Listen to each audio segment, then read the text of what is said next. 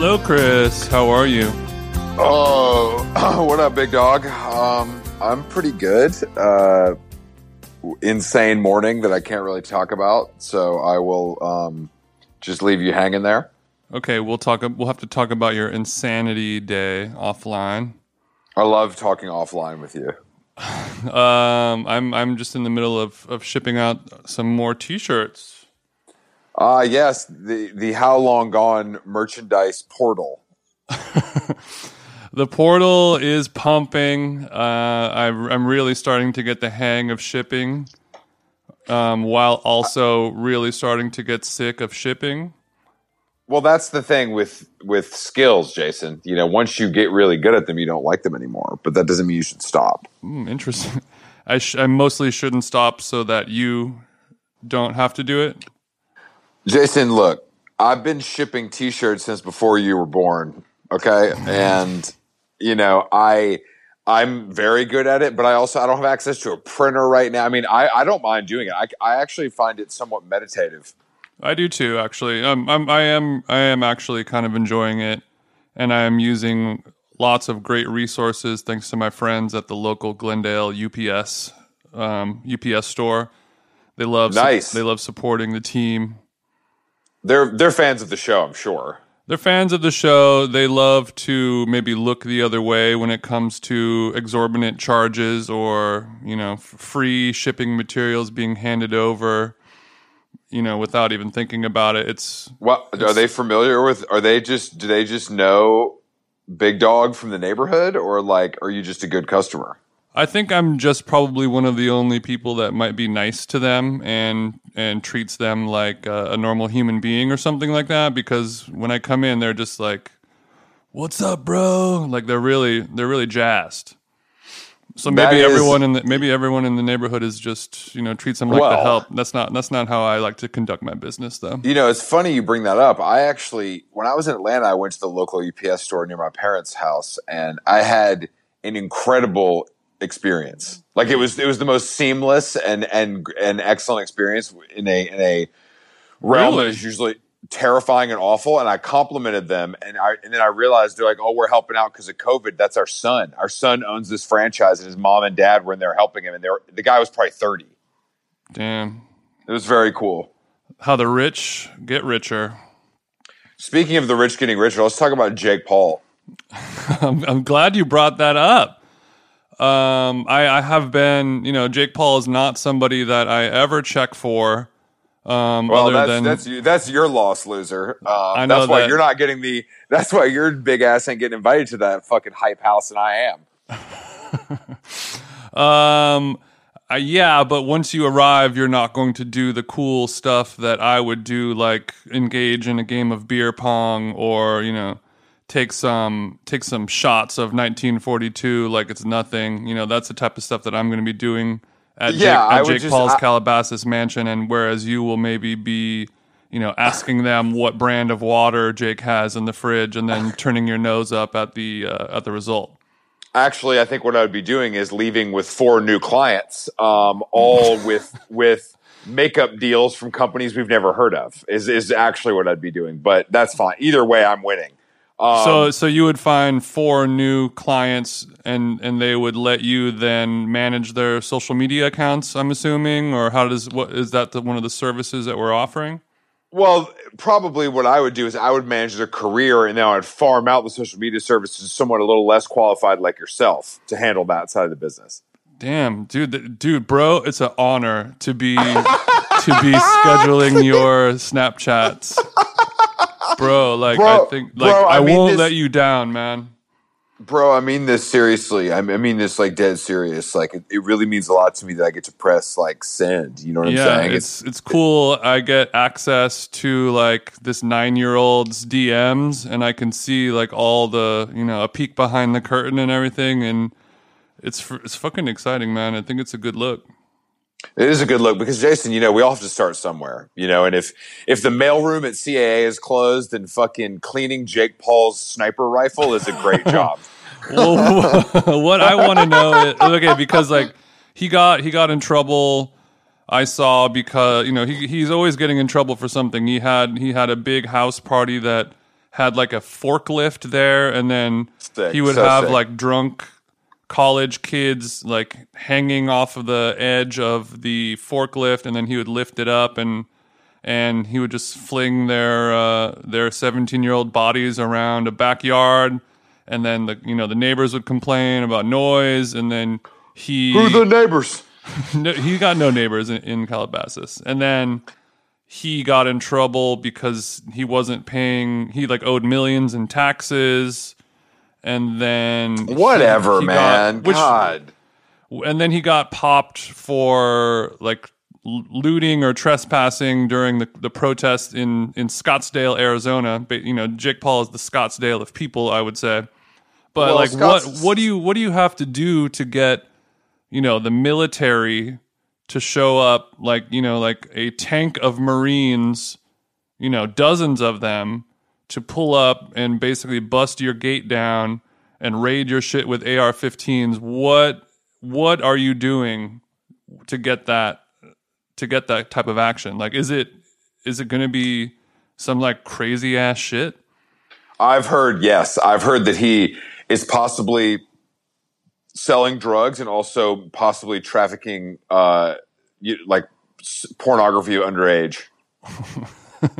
And you have heard these from your insider sources, or is this Page Six gossip? How rock solid are these claims that you're making?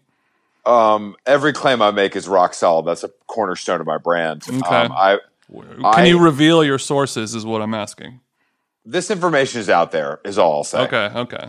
So he might be selling drugs, moving guns, and child porn? Child porn in the way that it's like he might have sex with a 16-year-old. You know what I mean? Right. I don't think, but what I think is actually happens with guys like this, like white suburban guys, no shots at myself or you.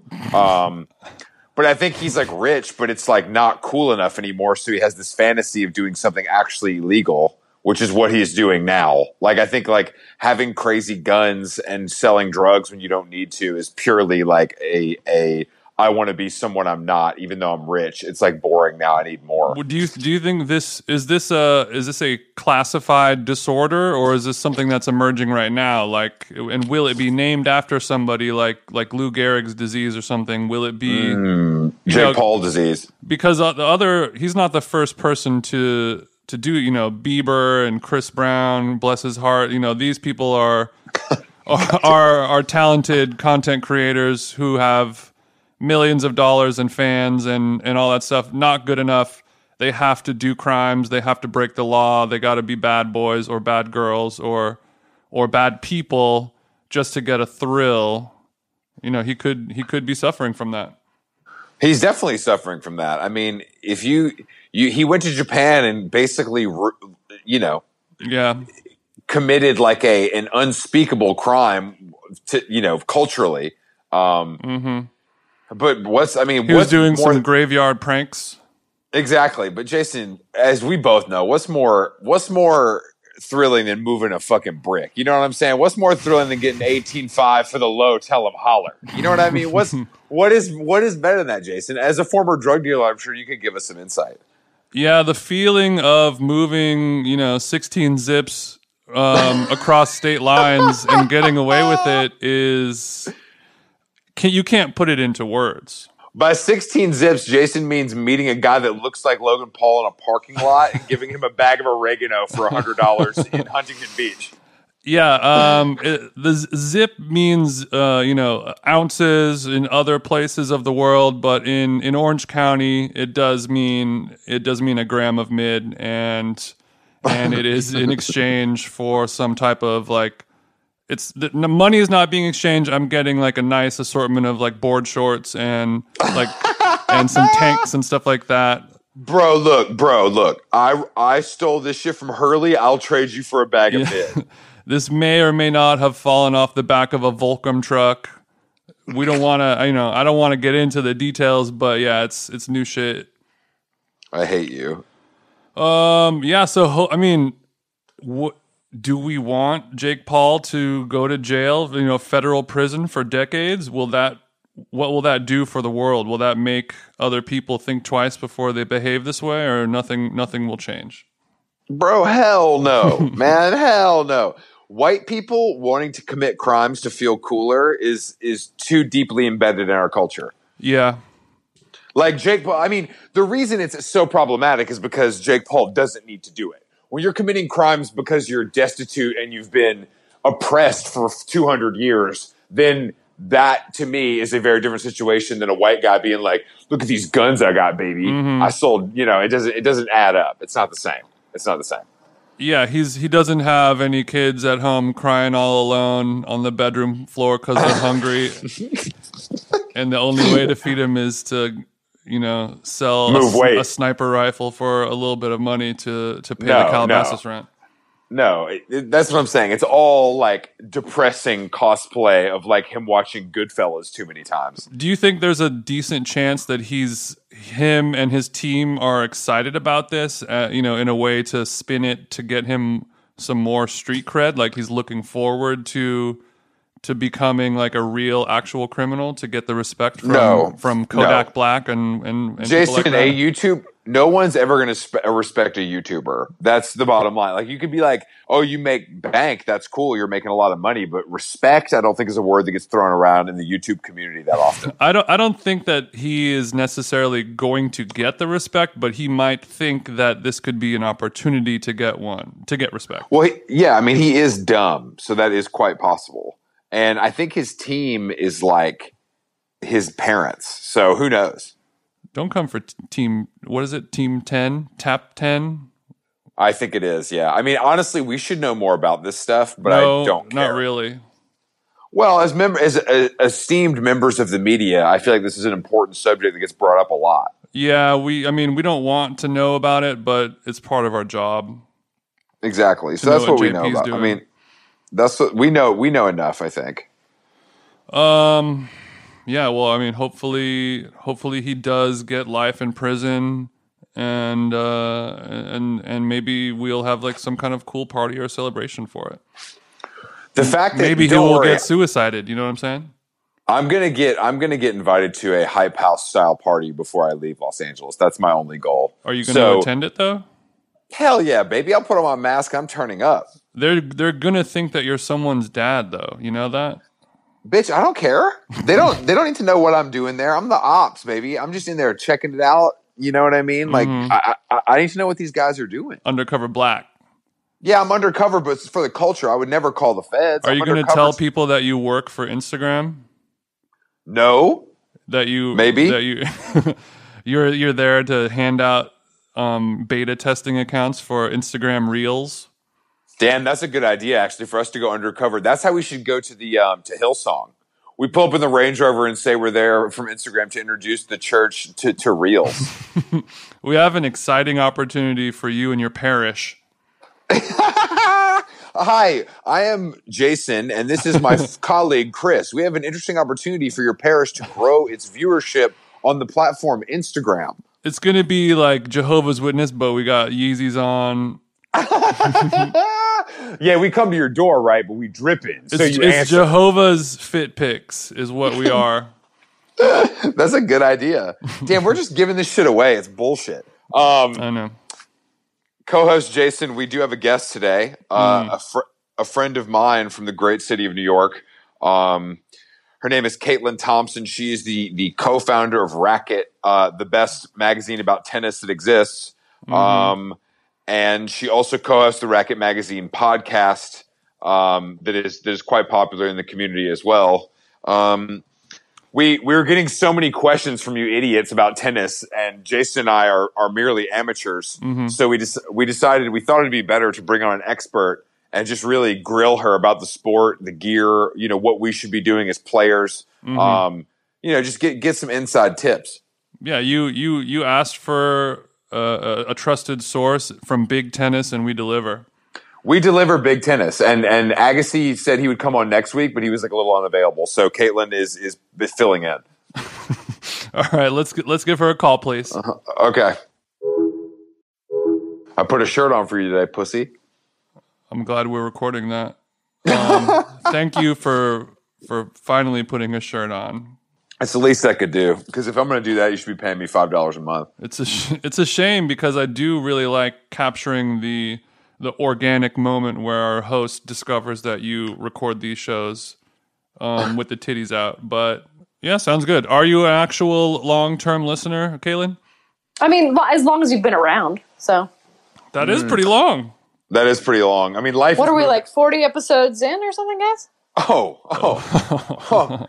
I thought you said long-time listener. We're at 63. Oh, wow. I mean, Yeah, I guess 63, having like bro. a kid and a full-time job just is eating up my listening time. We don't. tell you. Chris has a full-time job and I have a kid and we're podcasting with him. So It's no problem for us. Are you in New York? at this very precise moment, I'm in coastal New Jersey. My son is theoretically in a outdoor YMCA camp here all week where my mother-in-law has a little beach pad. However, there was a hurricane and it knocked out power. So we are here for no reason, basically. If Jersey couldn't get any worse, now we got no fucking juice too, huh? That's It's rough. pretty True Detective season 1. But power's out in New York too, right? It's like pretty bad everywhere. Parts of New York. I don't know. My wife is in the city because she runs an island in New York City and she can't really leave. I'm sorry, So- what did you just say? She runs an island? She does. That's a little bit of a flex, but she runs Governor's Island, which is like kind of like an arc. Got it. Yeah. I like that phrasing though. That's a really nice way to put it. Yeah, I mean- I was wondering if it was going to be like an Island Records type of play on words, but Governor's Island, didn't they have like a music festival there or something a while ago? Governor's Ball. Governor's Ball, right? Go I asked- Govball, bro. Govball. I asked her why they don't have it anymore. I think 'Cause it's they from moved it. COVID. Just kidding. I guess it turns out if you have an EDM festival, the deaths just pile up. Yeah, Jason. How dare Jason you. knows, as a member of the EDM community, Jason's very familiar with all the deaths surrounding the culture. Yeah, but I don't get it. our ravers are dying doing what they love. They're not getting fucking murdered. They're not getting shot. They are fucking overdosing on bad ketamine the way that they intended to do it. Exactly. I mean, That's we should all be so lucky. personal freedom at its best, in my opinion. That's what personal freedom really means. Yeah, my body, my rules. Exactly. Ketamine overdose. Exactly. So how has the quarantine? Are you a teacher now? Yeah, that's a new skill that I added to my skill set. Mrs. T. Yeah. How is it going? I'll be honest with you. My kid is having the time of his life. How old is he? He's just turned 6, so he's been in kindergarten for the last couple months, and now he's obviously in some sort of summer. I don't call it summer vacation. It's sort of, time and definitions have sort of lost their meaning, but he is having a great time. He has the attention of 2 moms, a grandma, and an aunt, my sister who lives in the city. So he's like wall-to-wall adult attention, which as an only child who's like pretty nerdy, he's fucking like he's Now- reading. He's now- so into it. Is this nerddom now? Is that something that you would fault yourself with, or do you look at this as a positive? I mean, he has no. First of all, from a maintenance perspective, if you were to tell me when I saw the penis on the sonogram, I'll be totally honest. I was like, "What the fuck?" Because I don't know how to approach this mentally. 'Cause Yeah, I was you kinda want to like, smash penises- that PP patriarchy. Penises in general, or you mean a child with one? Well, I mean, more of the latter. Oh, both? The thought of a penis doesn't repulse me in theory, but more just how could we possibly be having a boy? This doesn't make any sense.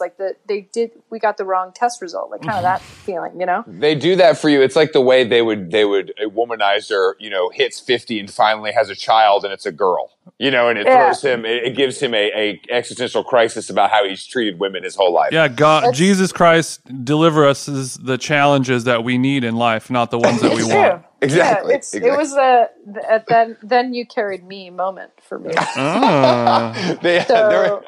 I was kind of like, Who what are we raised gonna do who with at this the boy? end? Who was raising? So him? your Exactly. child has many premital units, all female though. How are we feeling about that? And I don't mean that in a sexist way whatsoever. No, it's interesting. I feel a way about it because Mm-hmm. I try to get him some male influence as often as possible. Is So that I'm why you wanted to constantly come on trying this to- pod? That's the selling point. I think we're going to talk about that, right? That's what our Well, Uncle Chris is available. Uncle Chris is available at all times to talk about like sneakers and women, important stuff, from a male perspective. And he We're gonna will need that. he will throw the old he will play catch or throw the baseball around if you can secure the Bottega Veneta catcher's glove. yeah. If you're looking There's for always ways. a bro-y activity. Well, I was asking because I was raised by all females and I did not turn out so great. So just a word of caution, Didn't you? I disagree, Jason. I think you have a pretty good. I think you have. No, I was being sarcastic. I think you have a pretty nice way about you, though. But I never thought about that because my dad was pretty. I mean, my parents were like equally involved in my life in a way that I feel like doesn't happen anymore. In a good way. I mean, I had the most idyllic upbringing. Like, I feel bad about it sometimes. You're like, I don't want to rub it in. Yeah, all of any Chris trauma is created by Chris himself. I can't even blame my parents on it, which is an interesting. I feel like a lot of people cannot relate to that. It's true. Although I should say, like after like the 8th year of therapy, you're kind of like you're bored with your own therapist and yourself. That's true. Like, it's your parents again. You're like, come on, I can't believe there's anything new today. Truly, I had this moment. Just throw me a curveball where you're like, I can't talk. No, are you like, it was the clown that you like saw at the fucking state fair. Like that's where all this is coming. It has to be deeper. It has to be deeper. Are you you're not from New York though, right? Are you from? I know you lived in Montreal, but you're not Canadian, are you? You are. Mm-hmm. Why are you so mum about that? It's a good question. I have been having a lot of conversations with my wife about how we need to make a run for the border, and I need to get them in as refugees. Except she refuses. You did not bless your bride with a green card or a passport? You can't. I could not. Why? I can only apply for her residency permit and then ultimately green card from within the state of Canada. We would have to be living there for her to get citizenship. Looks like it's time to get a nice little 2-bedroom condo in downtown Edmonton. Well, exactly what I was thinking. The top of my list is Edmonton. That's the right latitude. That's the right latitude for where I really want to be. Calgary is available as well for you, I'm sure, but I just, I don't think that the scene's quite as good. I kind of like Calgary. Nothing is worse than Edmonton. Sorry, Edmonton stands out there. Yeah, I mean, I think if you had to pick, you would pick Calgary. Although, our bro Tyler Brule is little known fact from Winnipeg, which I feel like is the best fact about Tyler Brule. What do you know about Tyler Brule? Have you had a lot of dealings with him, or you just know him from his work? I mean, I feel like how to phrase this.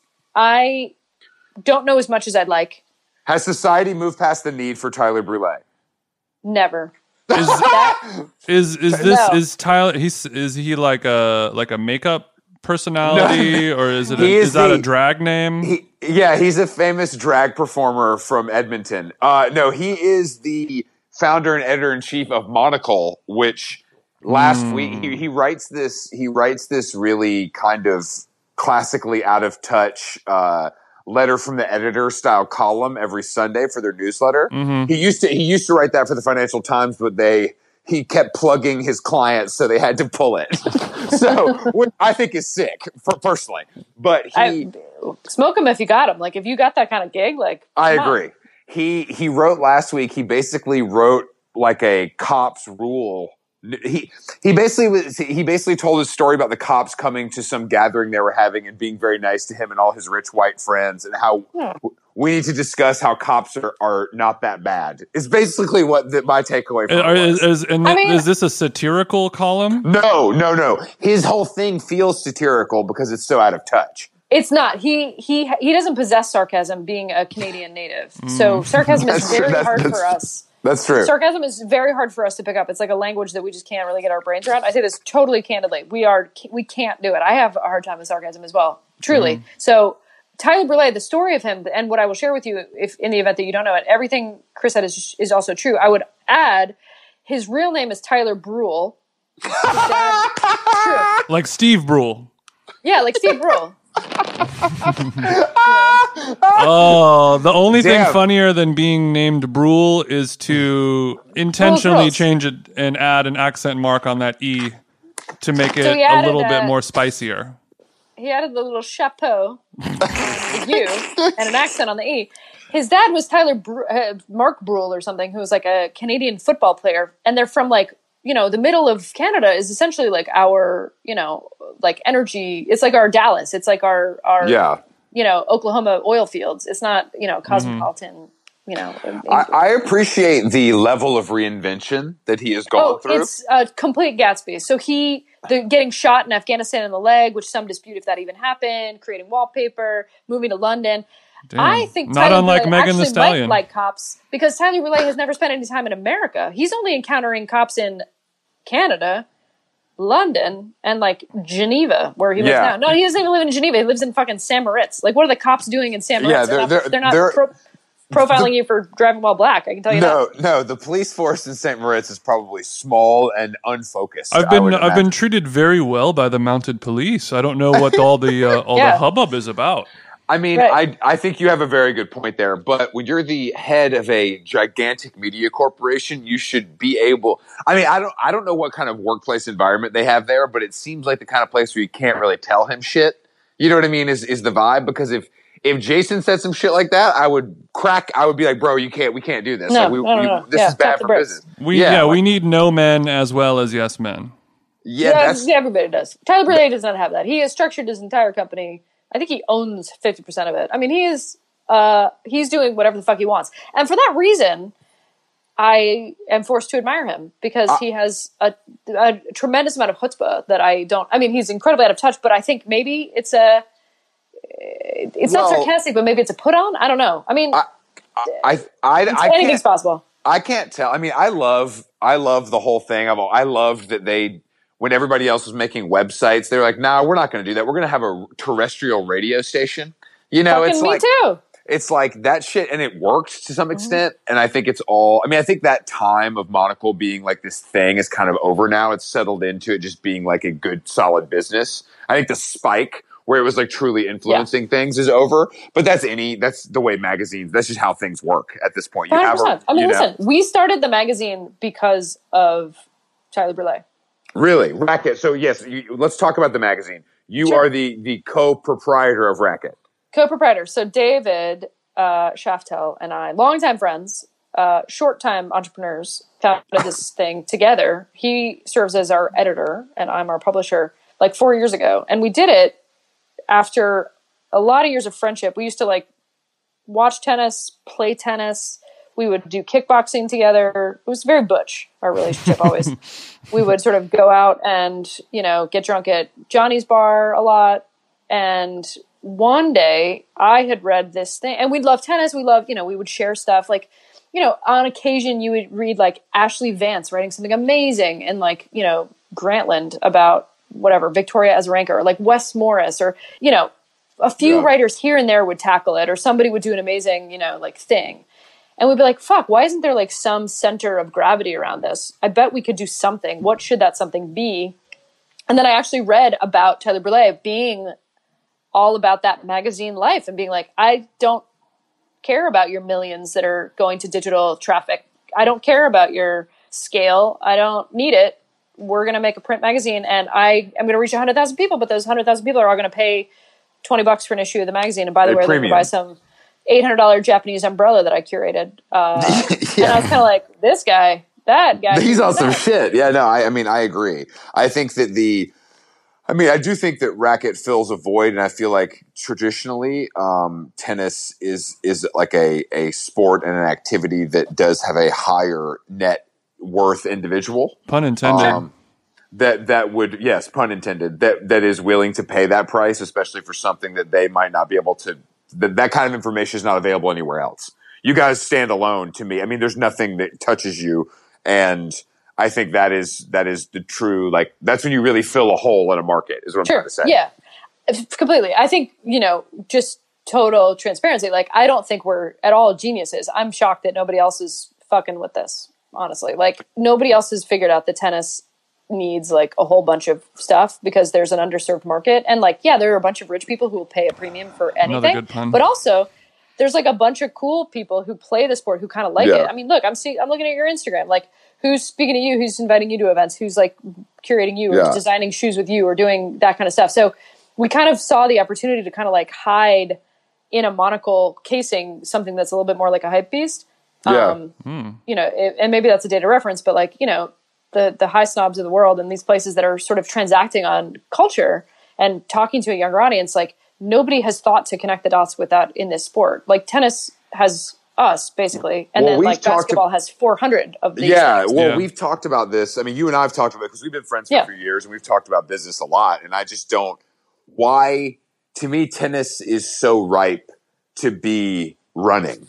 You know what I mean? Where these the big sports corporations are pumping money into it and making great stuff, and there's a it's just it's the barrier of entry is fairly low, I think, price wise, like compared to a lot of sports for kids. So why do you think that isn't happening? Is it because of the traditional way people see it from afar, that it's like a country club sport?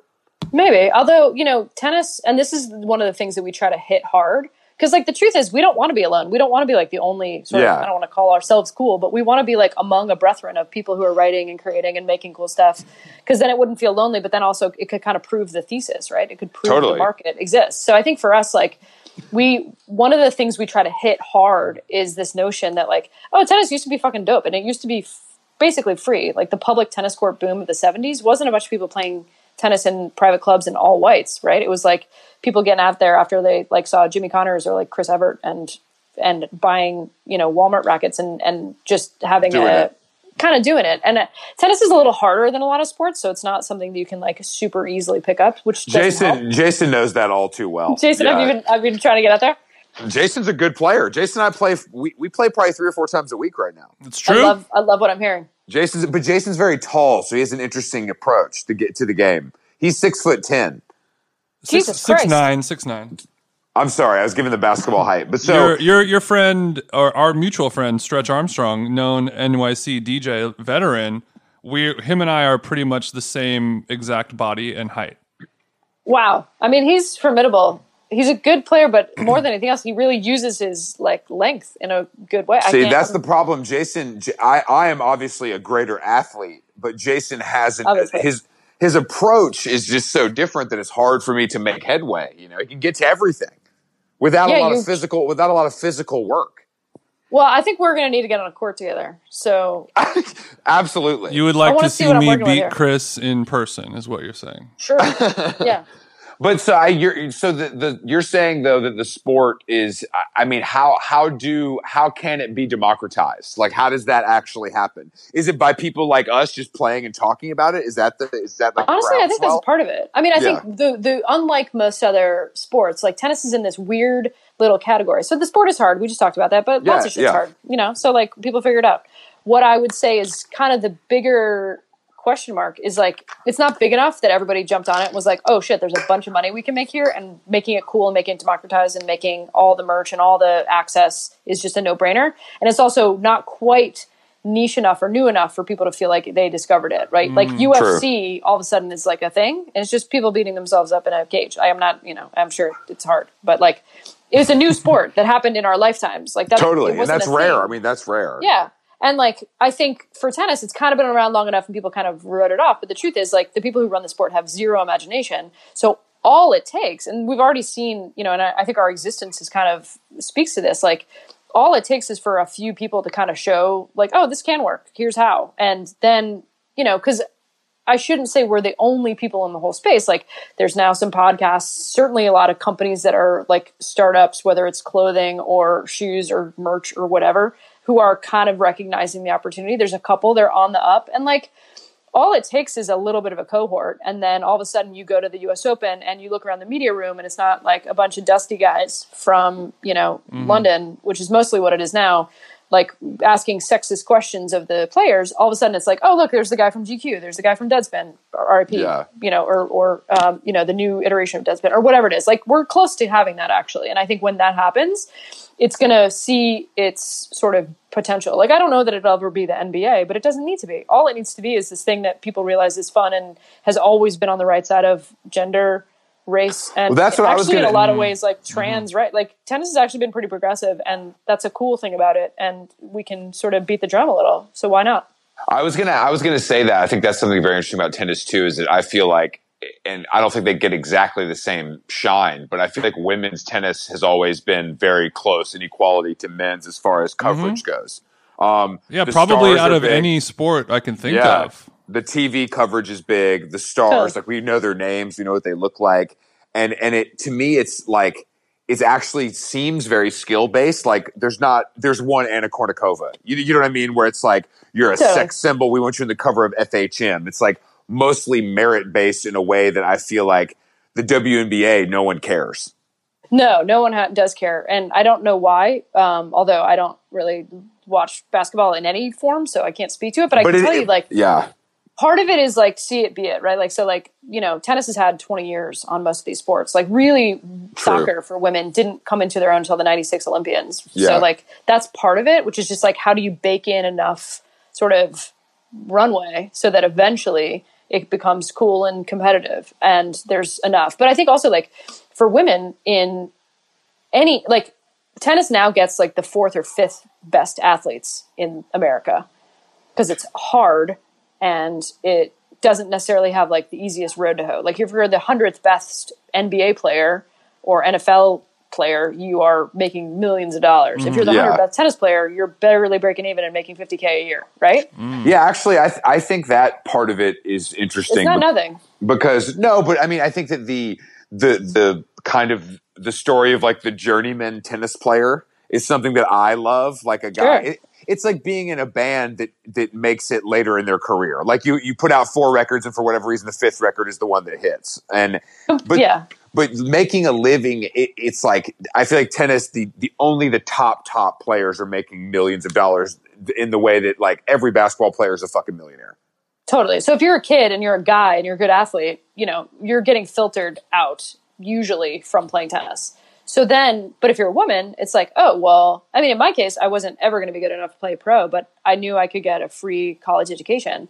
And so tennis for me was like, oh, this is like actually a road. And I'm seeing people on my television who are making something approximating what a dude can make. And they're playing and sweating and, to your point, merit-based, like they're busting their asses and it's entertaining and it's great. So I think the sport, and obviously we can talk about like how and why and who did it, and because it was a lot of hard work exactly 50 years ago, like with the creation of the tour, creation of Title IX, these things are all related. But the truth is like, I've always grown up watching it. So it's been normalized for me. So now of course, like I would want to go and, get the next generation of kids. So I think part of it is that too, which is just like, it's about representation. And again, making it cool. Like I want more people to play tennis because I think it's cool. And I actually think it's sort of democratized in a way that's really, really, really great. And I think tennis teaches you a ton of stuff about, getting you're out there alone. It's extremely pugilistic. And I think, again, you can play it when you're 90 years old or 5. And I think that's, that's also, I'm not going to let my kid play football. I can tell you that, and like get CTE by 26.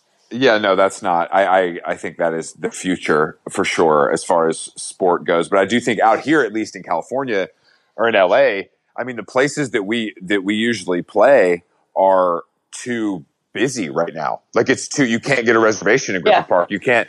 And I think that it's also, I feel like this moment should be harnessed because it is the socially distant sport. 100%. It's interesting you mentioned that. So those Vermont Canyon courts. Yeah, exactly. Yeah. Like every time we go out there, we're like meeting. We had 2 people, our creative director and one of our photographers, just kind of like met each other because they were wearing racket shirts. And then we like got some, but neither of them really contributed to us before that, but they were fans and we got them. Like there's a group, there's communities that people feel like they can tap into. And now to your point, like, yeah, of course, everybody should be playing a sport that's like socially distanced and safe and allows you to get outside and not, be confined within your 4 walls. Same thing's happening in New York. From what I can tell, it's happening in a lot of places. So I'm hoping like the resurgence of the public tennis court kind of like battler is on the up, because I think for me, that was always what the sport was about. Like, I don't give a shit who's ranked top 10. Most people I know don't. They couldn't even name any of the players. Do you need to follow the NBA playoffs to like enjoy a pickup game? No. So why should you have to like, why does tennis make you feel like you have to like have this is my string and this is my grip size? And it's like, it doesn't matter. I can tell you, you're not good enough for that to matter. I'm not good enough for that to matter. Literally get a racket off the shelf and go run around. That's interesting that you say that, because a lot of listeners of this podcast ask us about gear. And I'm like, I don't fucking know, guys. I buy what I I buy what I like, and maybe somebody told me about it. Maybe I just like it. Like I go to Racket Doctor, I go on tenniswarehouse.com, and I fucking buy. I don't know. Yeah. Like, I mean, you're also Nike Hive, so I feel like you're up on the latest releases. I love to be up. I love to be up on latest stuff. The problem with Nike Tennis that I find is I can't find it anywhere. Like it's hard to buy it. Like I can't. It's unless you go to Nike.com, it's kind of hard to buy. And most of it is, I think Nike fell off in the tennis realm and ceded a lot of ground to Adidas, to be totally honest. But I feel like I do have some pretty good recommendations if you're ready for something. We don't talk about the stripes on this podcast. Yeah, we don't talk about Adidas. I've actually seen you in the full Palace Adidas kit, and it looks great on you, and I will give you a pass for that because that's a special product. Mm-hmm. But we are checks over stripes on this podcast. It's official. I mean, I respect it. What I would say that is more than anything else I recommend is get something that will make you feel boss. And for me, most of that is not tennis clothes. And unless you're wearing like marking sneakers, wear whatever fucking shoes you want. I am a big proponent in like, don't let the barrier to entry be some like sort of arbitrary thing. Cause like, let me tell you, nobody in tennis is dressing cool. Nobody. That's actually true. That's true. But I wear mostly skateboard gear. Truly, like, Patterson hooked us up with a bunch of merch, and it's the most comfortable workout gear that I own. So I mostly wear that when I play tennis. That Palace Adidas collab notwithstanding, truly. And like, I'll wear anything that makes me feel like I'm confident, basically excited to be out there. Yeah. You know what I mean? I mean, and for me, that like that's 9/10 of it, because I just want people to sort of like get off their couch. I mean, I could like go real nerdy about like gear and stuff, but I think the truth is like your racket is not going to matter. Although, you know, get something that doesn't feel too heavy. I got a lot of my guy at the New York City establishment. This is like the Racket Doctor, although not quite as cool.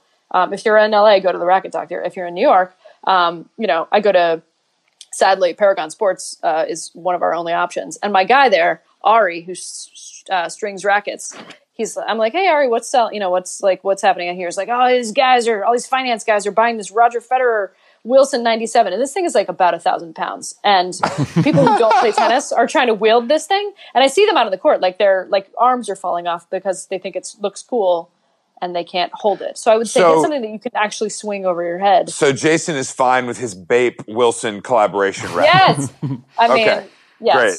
I make fun of him for it, but he's beating me. So I guess maybe he chose right. You know, some people who are stronger than you, Chris, are able to wield the heavier rackets, and you get a little bit more torque on the ball. You'll pick it up eventually, I think. Jason, those twigs that you call arms, I don't see any strength in there, but you do have something going on. I can't figure out what it is.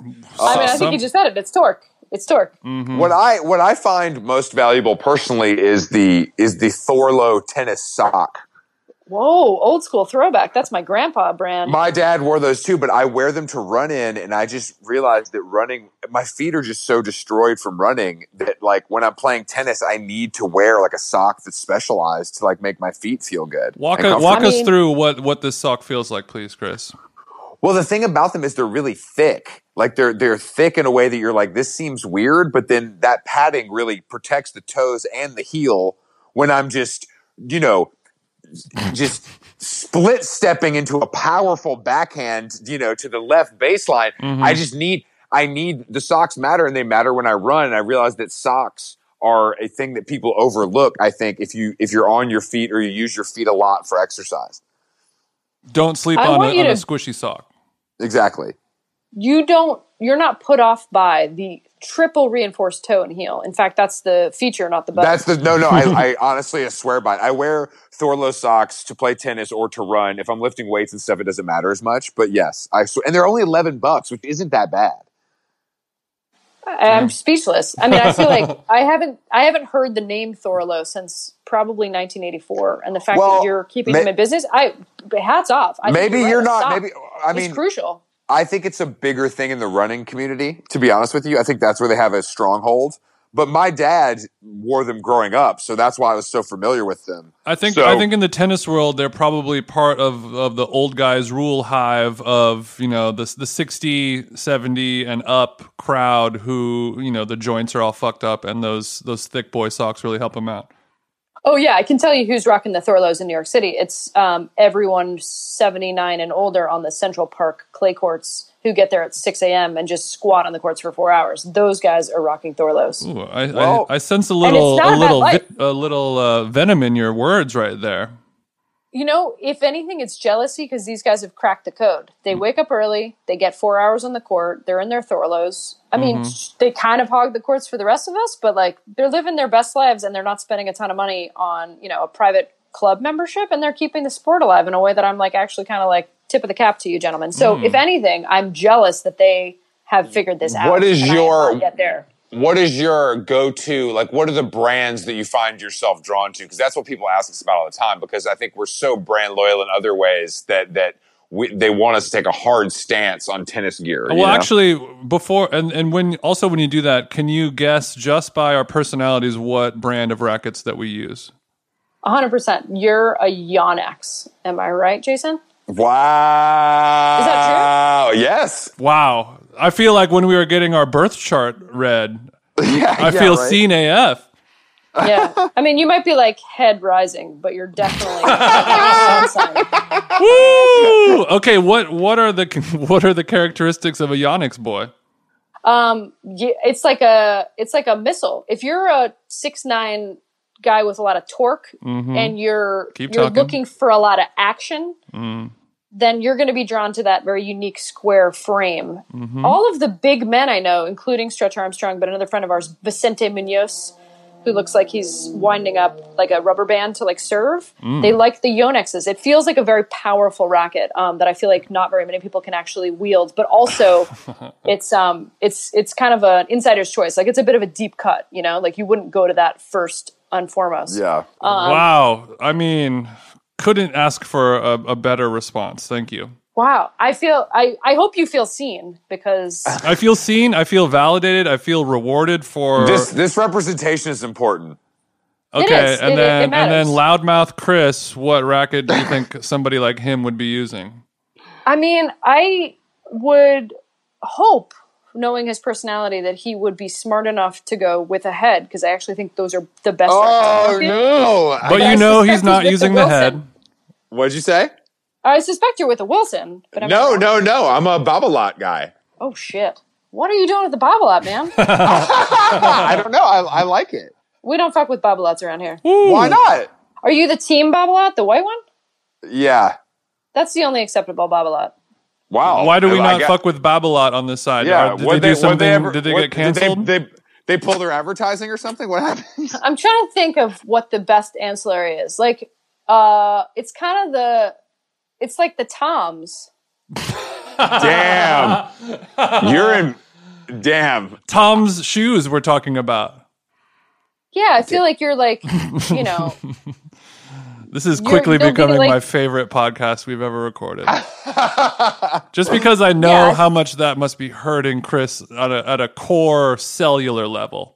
No. I've also seen Chris play tennis, and he's a better tennis player than a Bobbleot user would indicate. So I think it's time to level up, Chris. If anything, I'm seeing you for the person you are going to be. Your star sign is both a predictor of where you are going as well as a document about where you've been. And I think you're headed to better waters once you get rid of that Bobbleot. We boycott the failing Bobbleot team. But I have great pink head grips on them too, so it feels like I add a little personality, you know?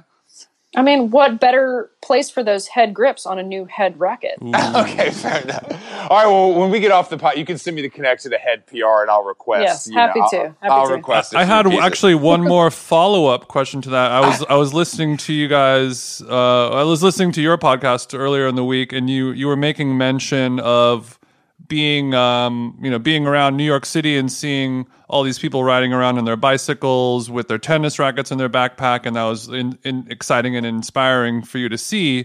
And then you, I don't remember who made the comment, but saying that a lot of the people, of course, have two rackets in their bag.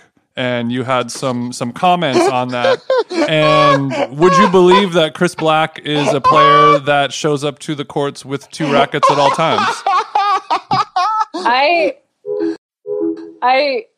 will salvage Chris on please this. please tell me your your unvarnished, unvarnished thoughts on people who have multiples of the same racket who are not professional players. I most certainly will. And as a matter of fact, if you go back and listen to that episode of the Racket Magazine podcast, I was talking about this with my co-host, Renee Stubbs, who is a 6-time Grand Slam champion. And she made the comment that it's absurd to see people who are not is a good word for professional carrying around more than one racket. And I took umbrage. I took immediate umbrage because not only am I one of those people who brings more than one racket, I think people who only bring one racket to the courts are telling on themselves.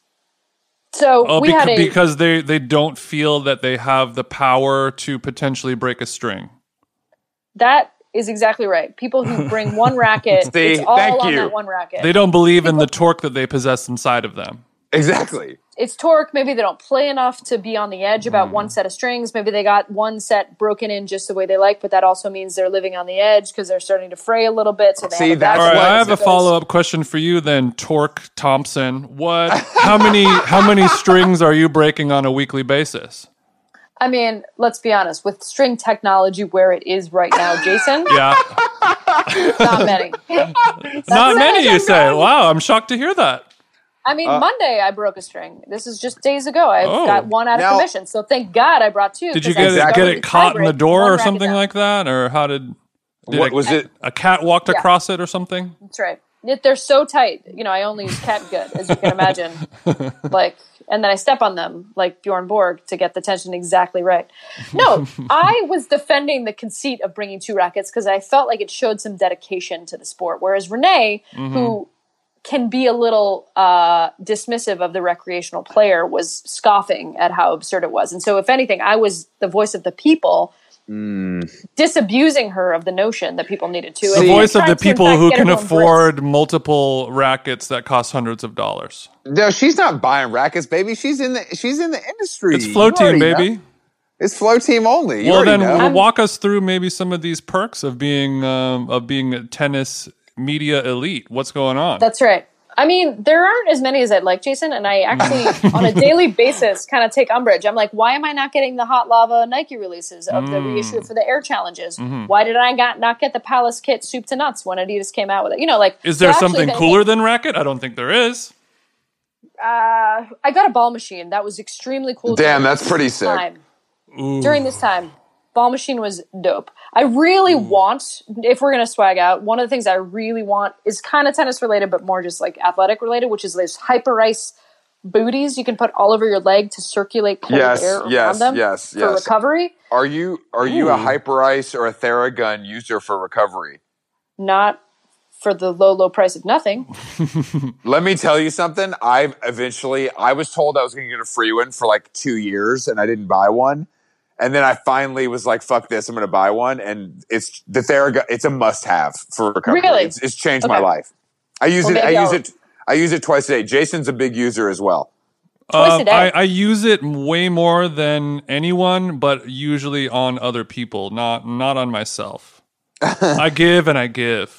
Between my girlfriend and my life partner, Chris Black, I spend a lot of time vibrating those fat ass thighs of his.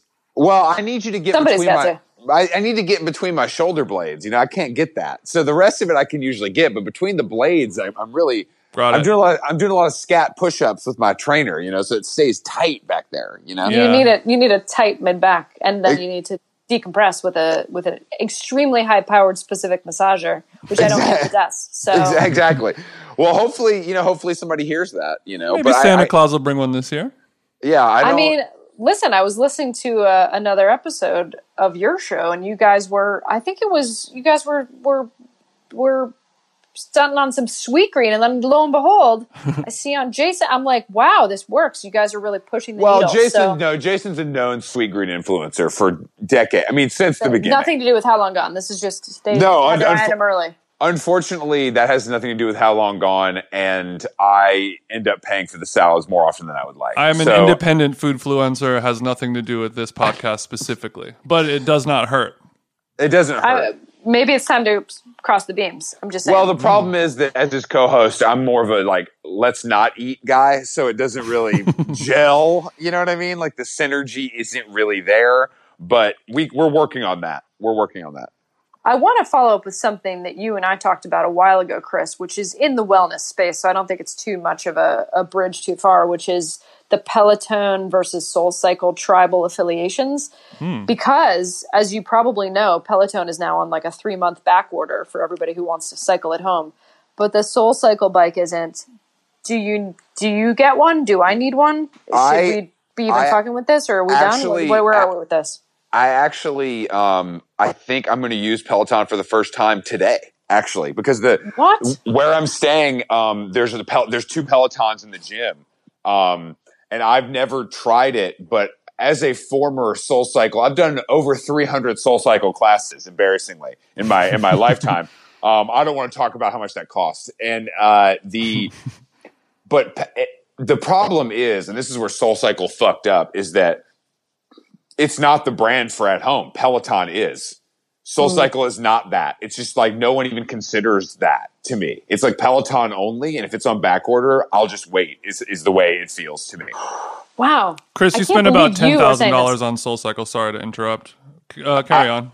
I wouldn't. 10K. Yeah, but I mean, look at me. I wouldn't do. I wouldn't buy a Peloton. I don't think, but I do think it's the blue chip brand of home bicycles.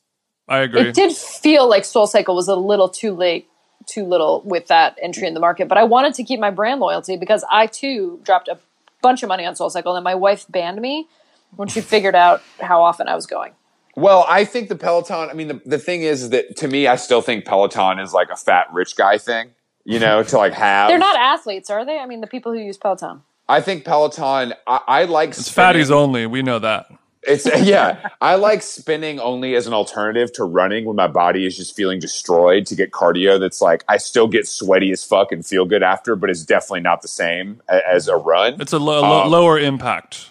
Yeah, but I mean, honestly, like to me, SoulCycle, it got to the point where it was kind of easy. Like if I didn't take if I didn't like Jesus, like find the real teacher, like I know there are teachers that are hard. I could do it and be like, I'm sweating and I feel good, but like I could do that again. I would only do the hour class on the weekend. Wow. Okay. Yeah, Chris was nationally ranked. I don't think I quite realized how nationally ranked at SoulCycle you were. So now I really need to reassess. I mean, this is literally the opposite of Flex because SoulCycle is so lame inherently, but it weirdly, it was something that I think also it was like I was doing it and then I kept doing it when I was getting sober, and I think it really helped me. And it was like a program. I could go in there and do. I don't know. I think I have a special feeling for it when I know it's actually lame. Oh yeah. Well, for me, it filled a gap between like really intense tennis matches that are harder and harder to come by nowadays, just because I'm like a mom who doesn't have that much free time, and then also like I don't club anymore. If I you mean are you talking about Jason's Industry of EDM? You talking about ClassPass, or you talking about One Oak?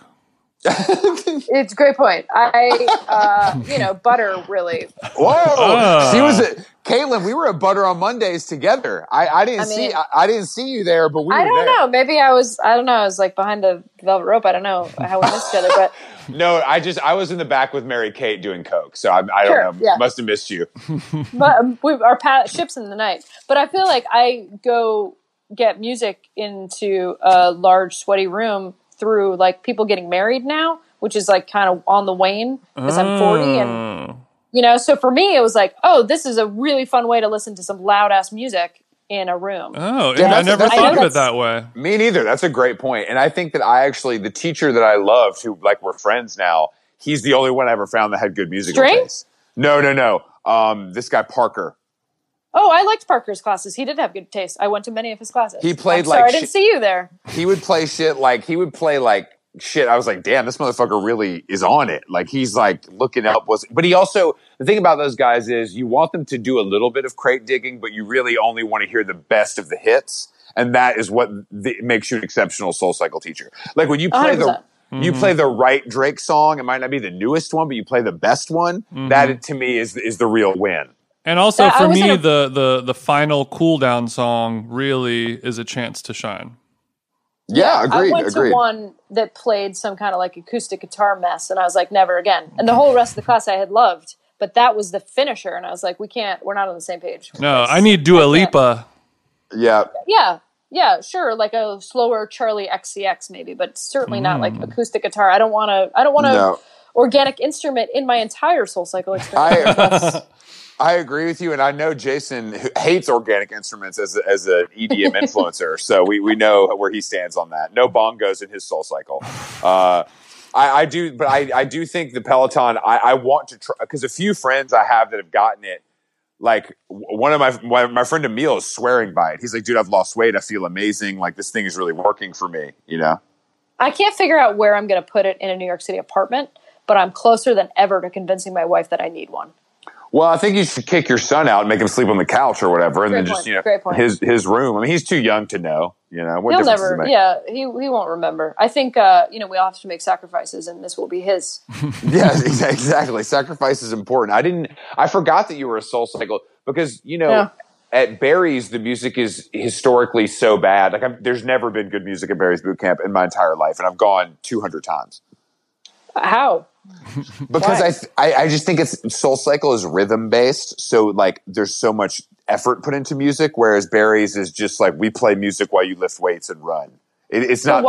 Yeah, I think for me, one of the things actually, when you guys are you coming back to New York ever? Or do you just live on the West Coast now, Jason? I know you're based on the West Coast, but are you done for New York? Or no, jury's out. I'll be back. It's going to be later in the season, but I'll be back. Well, I'm asking for a specific reason because one of the things we've been doing all summer is we've been gathering people at our public courts on the Lower East Side, sort of like under the banner of Racket. Because people who read our magazine or, fuck with our shit in any way, just like meeting each other a lot of times. And we kind of took over. We've been colonizing a sort of corner of the Lower East Side public tennis courts under the Williamsburg Bridge because they were supposed to pull down those courts and totally bulldoze the entire East Side Park. But now that look, we got to get the Sweetgreen in there. Come on, we got to get Sweetgreen. So Dave, my business partner, in addition to wrapping up the Racket Magazine book out August 11th on Peter Books, sold whatever books are sold. Flex. Wait, hold, we'll go back to that. I didn't even know that was. Go ahead.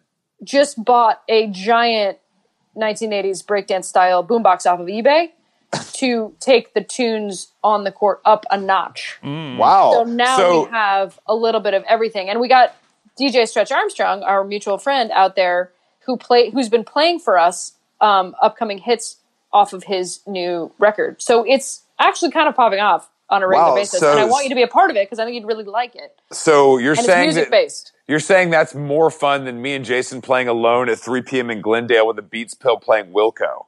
Okay? I mean, whatever, I guess. I mean, I was ready to endorse that until you said Wilco. Because they're a unique instrument, man. I don't want Jeff Tweedy with a fucking guitar. If you're gonna play me music, it's gotta be beat based. We don't listen to any music when we play because I want to hear Jason grunting when I'm making him run to the net. That's really what it's about. Well, I'm glad that. Wait, tell me about the book. That's very exciting. I love books. Yeah. So David, I love that you love books. Love books. David, my co-founder, just finished editing our first book with this very cool lefty house called Repeater, which is based in London, and it's basically the best writing from the first 3 years of the magazine. So it's all the hits, just the hits, like the best, cream of the crop. And he was really proud of himself because he got Billie Jean King to give us an endorsement on the front cover, but then Stephen Malcolmus to give us an endorsement on the back cover. Wow. Damn, that's big boy blurbs. Who's got the Malcolmus connection? I mean, apparently he found our magazine somehow. I don't know how. I could see Malcolmus being a player. Apparently he's a fanatic of tennis. So for men, we got to get Malcolmus. I need to interview Malcolmus for the magazine. I think this is where this is going. Sold. Damn. When can you file? That's Don't talk to me like an editor. I'm getting triggered. That's really cool, though. That's exciting. So the book is out August 11th? The book's out August 11th. We got a that's in a week. collab coming next couple weeks. I know it's a Checks Not Stripes household, so I won't. No, but if you have a collaboration coming out? Yeah, we're reissuing these really old school shoes from the 70s called Forest Hills, which is where the US Open used to be. They can't look worse than the Jonah Hill Adidas, I'm assuming. I mean, the Jonah Hill Adidas are not number one, but you got to assume you're dropping an iced coffee at the same time. Then they look cool.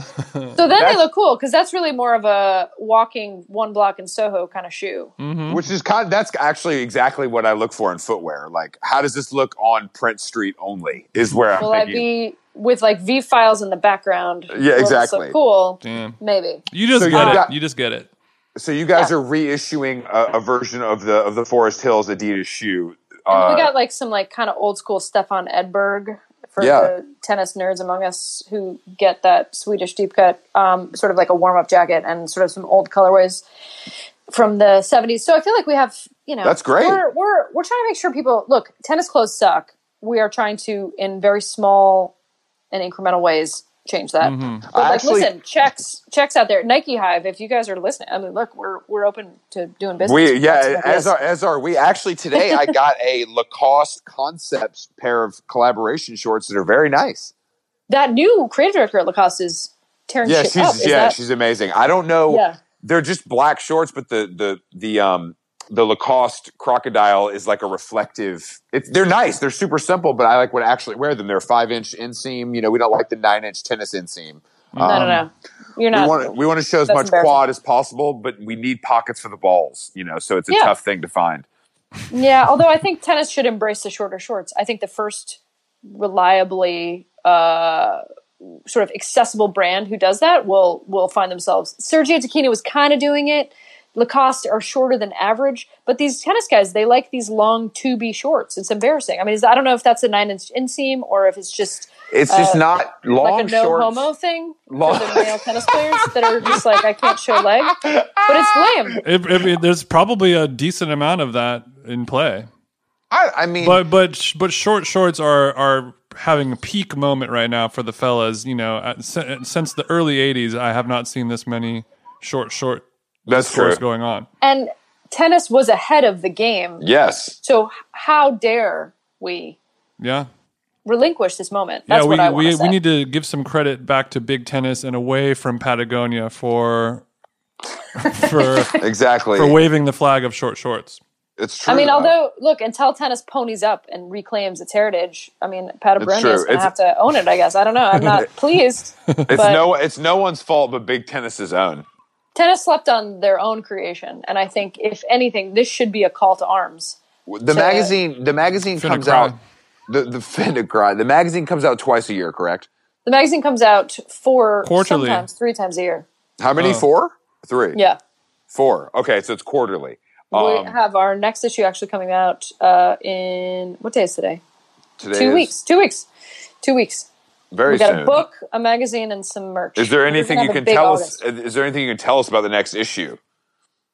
Ooh, we got an incredible cover by a music band poster designer called Aaron Lowell, who I think designed the new Muzz logo. New band. He did our cover, and it looks dope as hell, I think. And it's gonna look it on your wall, and it's sort of an homage to the essential worker. We loved the idea of like people putting rainbows in their windows, which is something you saw a lot in New York. Yeah. Kids would sort of tip at the gap out to the windows. So we wanted something that looked a little bit like that.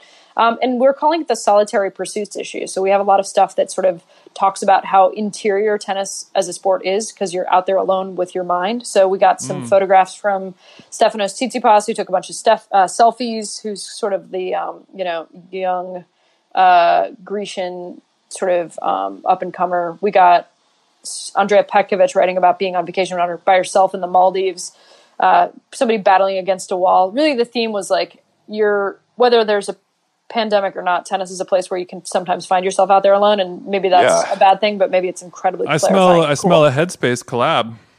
I smell Stephen Malcolmus reading Racket Headspace. I see a trifecta. From your mouths to God's ears, gentlemen. Well, that being said, I wanted to ask, like, for a magazine company nowadays, like, what is the breakdown in terms of revenue coming from now that you're making money from selling the actual magazines, advertising, collabs, endorsements, the podcast? Like, where does it break down, like, percentage wise, I guess, if you're interested in talking about that. Yeah. It's actually kind of interesting. We started this thing as a labor of love because we loved print and we wanted to give people something, in their hands that was tactile and that felt like something, and we love Tyler Burley as where we began the conversation. But I also, hats off to Tyler Burley. But I also think like for us, like our mission is to disrupt tennis and make it cool. And what we found is that because we're direct to people who buy the magazine, because we are in their ears or, hands with a physical product, we don't need to go through a platform. We don't publish very much on the internet. Like we just don't believe in like finding our articles on Facebook as a good like user experience. So we don't do it.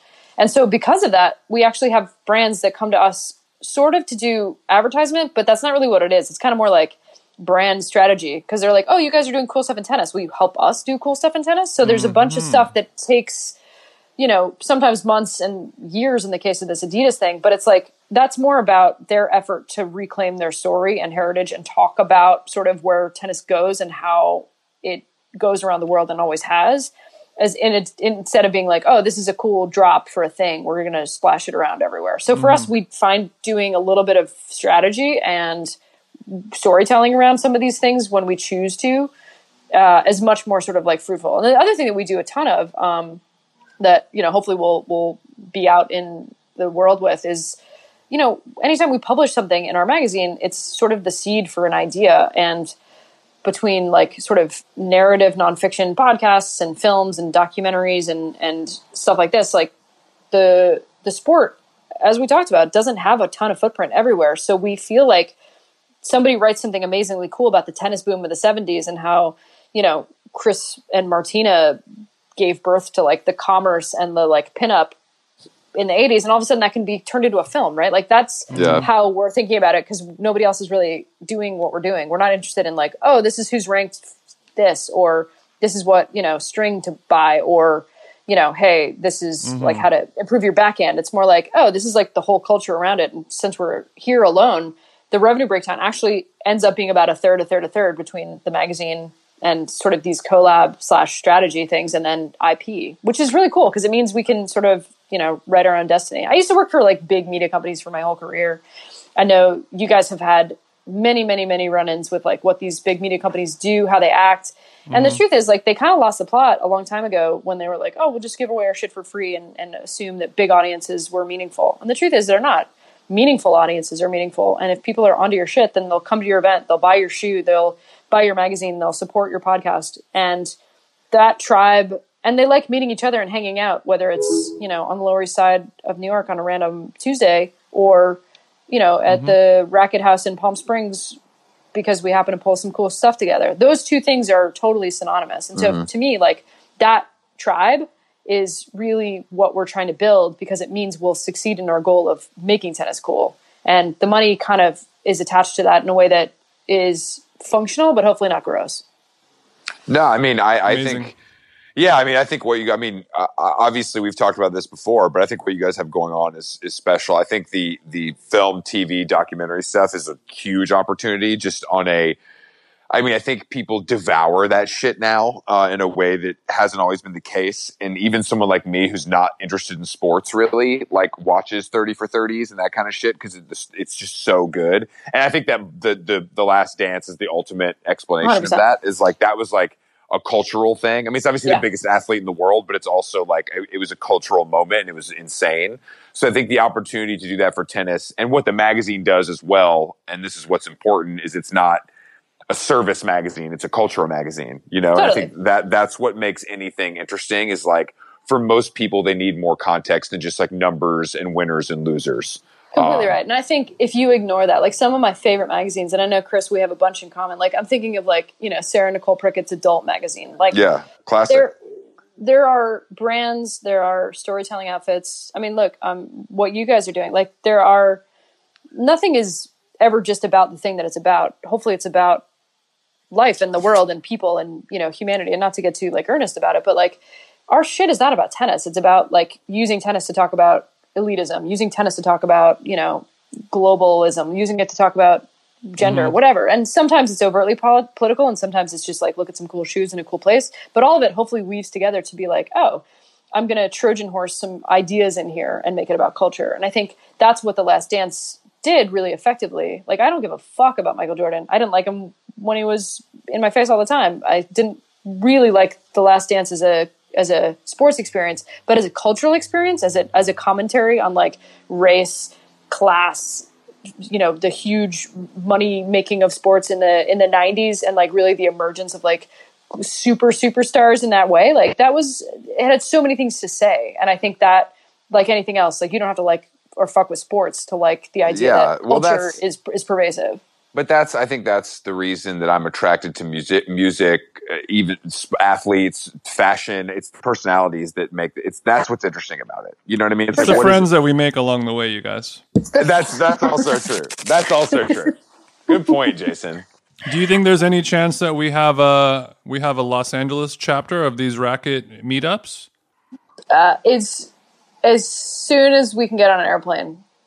Okay, Vermont Canyon, is that your preferred? I'm saying we can do a satellite version and just kind of get you guys on FaceTime. We can just send you our Venmo and figure out. I don't know how the financials work, but I mean, whatever. I'm sure the day rate will be very respectable. But yeah, we can organize it all for you. If Adidas wanted to sponsor it, it's something we could discuss. As long as I personally don't have to wear anything, it's fine. I'll let them know. Yeah, let them know. It's fine. It's Sooner than later, right? It's not personal. You know what I mean? It's not personal. Chris Black's going to need a carve out for his own endorsement deals. Exactly. You know how it is for us athletes. We have to be very specific. Gatorade might get mad. You never know. You know, labels out. What are your thoughts on Gatorade? We've been doing some throwback lemon lime drinking after the games. Have you? Yeah, we've been doing some zero sugar Gatorade. Are you guys mixing your own powder? Like old school? No, I wish. No, but we were discussing the option of that. Yeah, we're thinking about bringing a full-on cooler to the court. Yeah, just like a 5-gallon bucket full of water, and then dump in all that fresh pow and gets to chugging. Jason mixing it like a cauldron. I think so too. I think so. I think it's a good idea for us. I think it's kind of like a vintage flair that we can add. You know? Yeah. I don't have anything to add to that. I think I'm jealous that I didn't think of it. Who are some of the sexiest tennis players playing tennis right now? There's one that I really want to talk about a lot, and his name is Benoit Paire. Benoit Paire. How is that spelled? Benoit. Benoit. Benoit. Yes. Benoit Paire, French tennis player. Oh, okay. I'm looking at him right now. Man, Caitlin, he looks like a bad Replay Jeans model. It's quite diesel, circa 19. Yeah, that's okay. I'm looking at him right now. He has a beard, but it's a little on the thicker side for me. It's very manicured. He has a beard oil sponsor. He kind of. Does he? Yep. How well is he playing?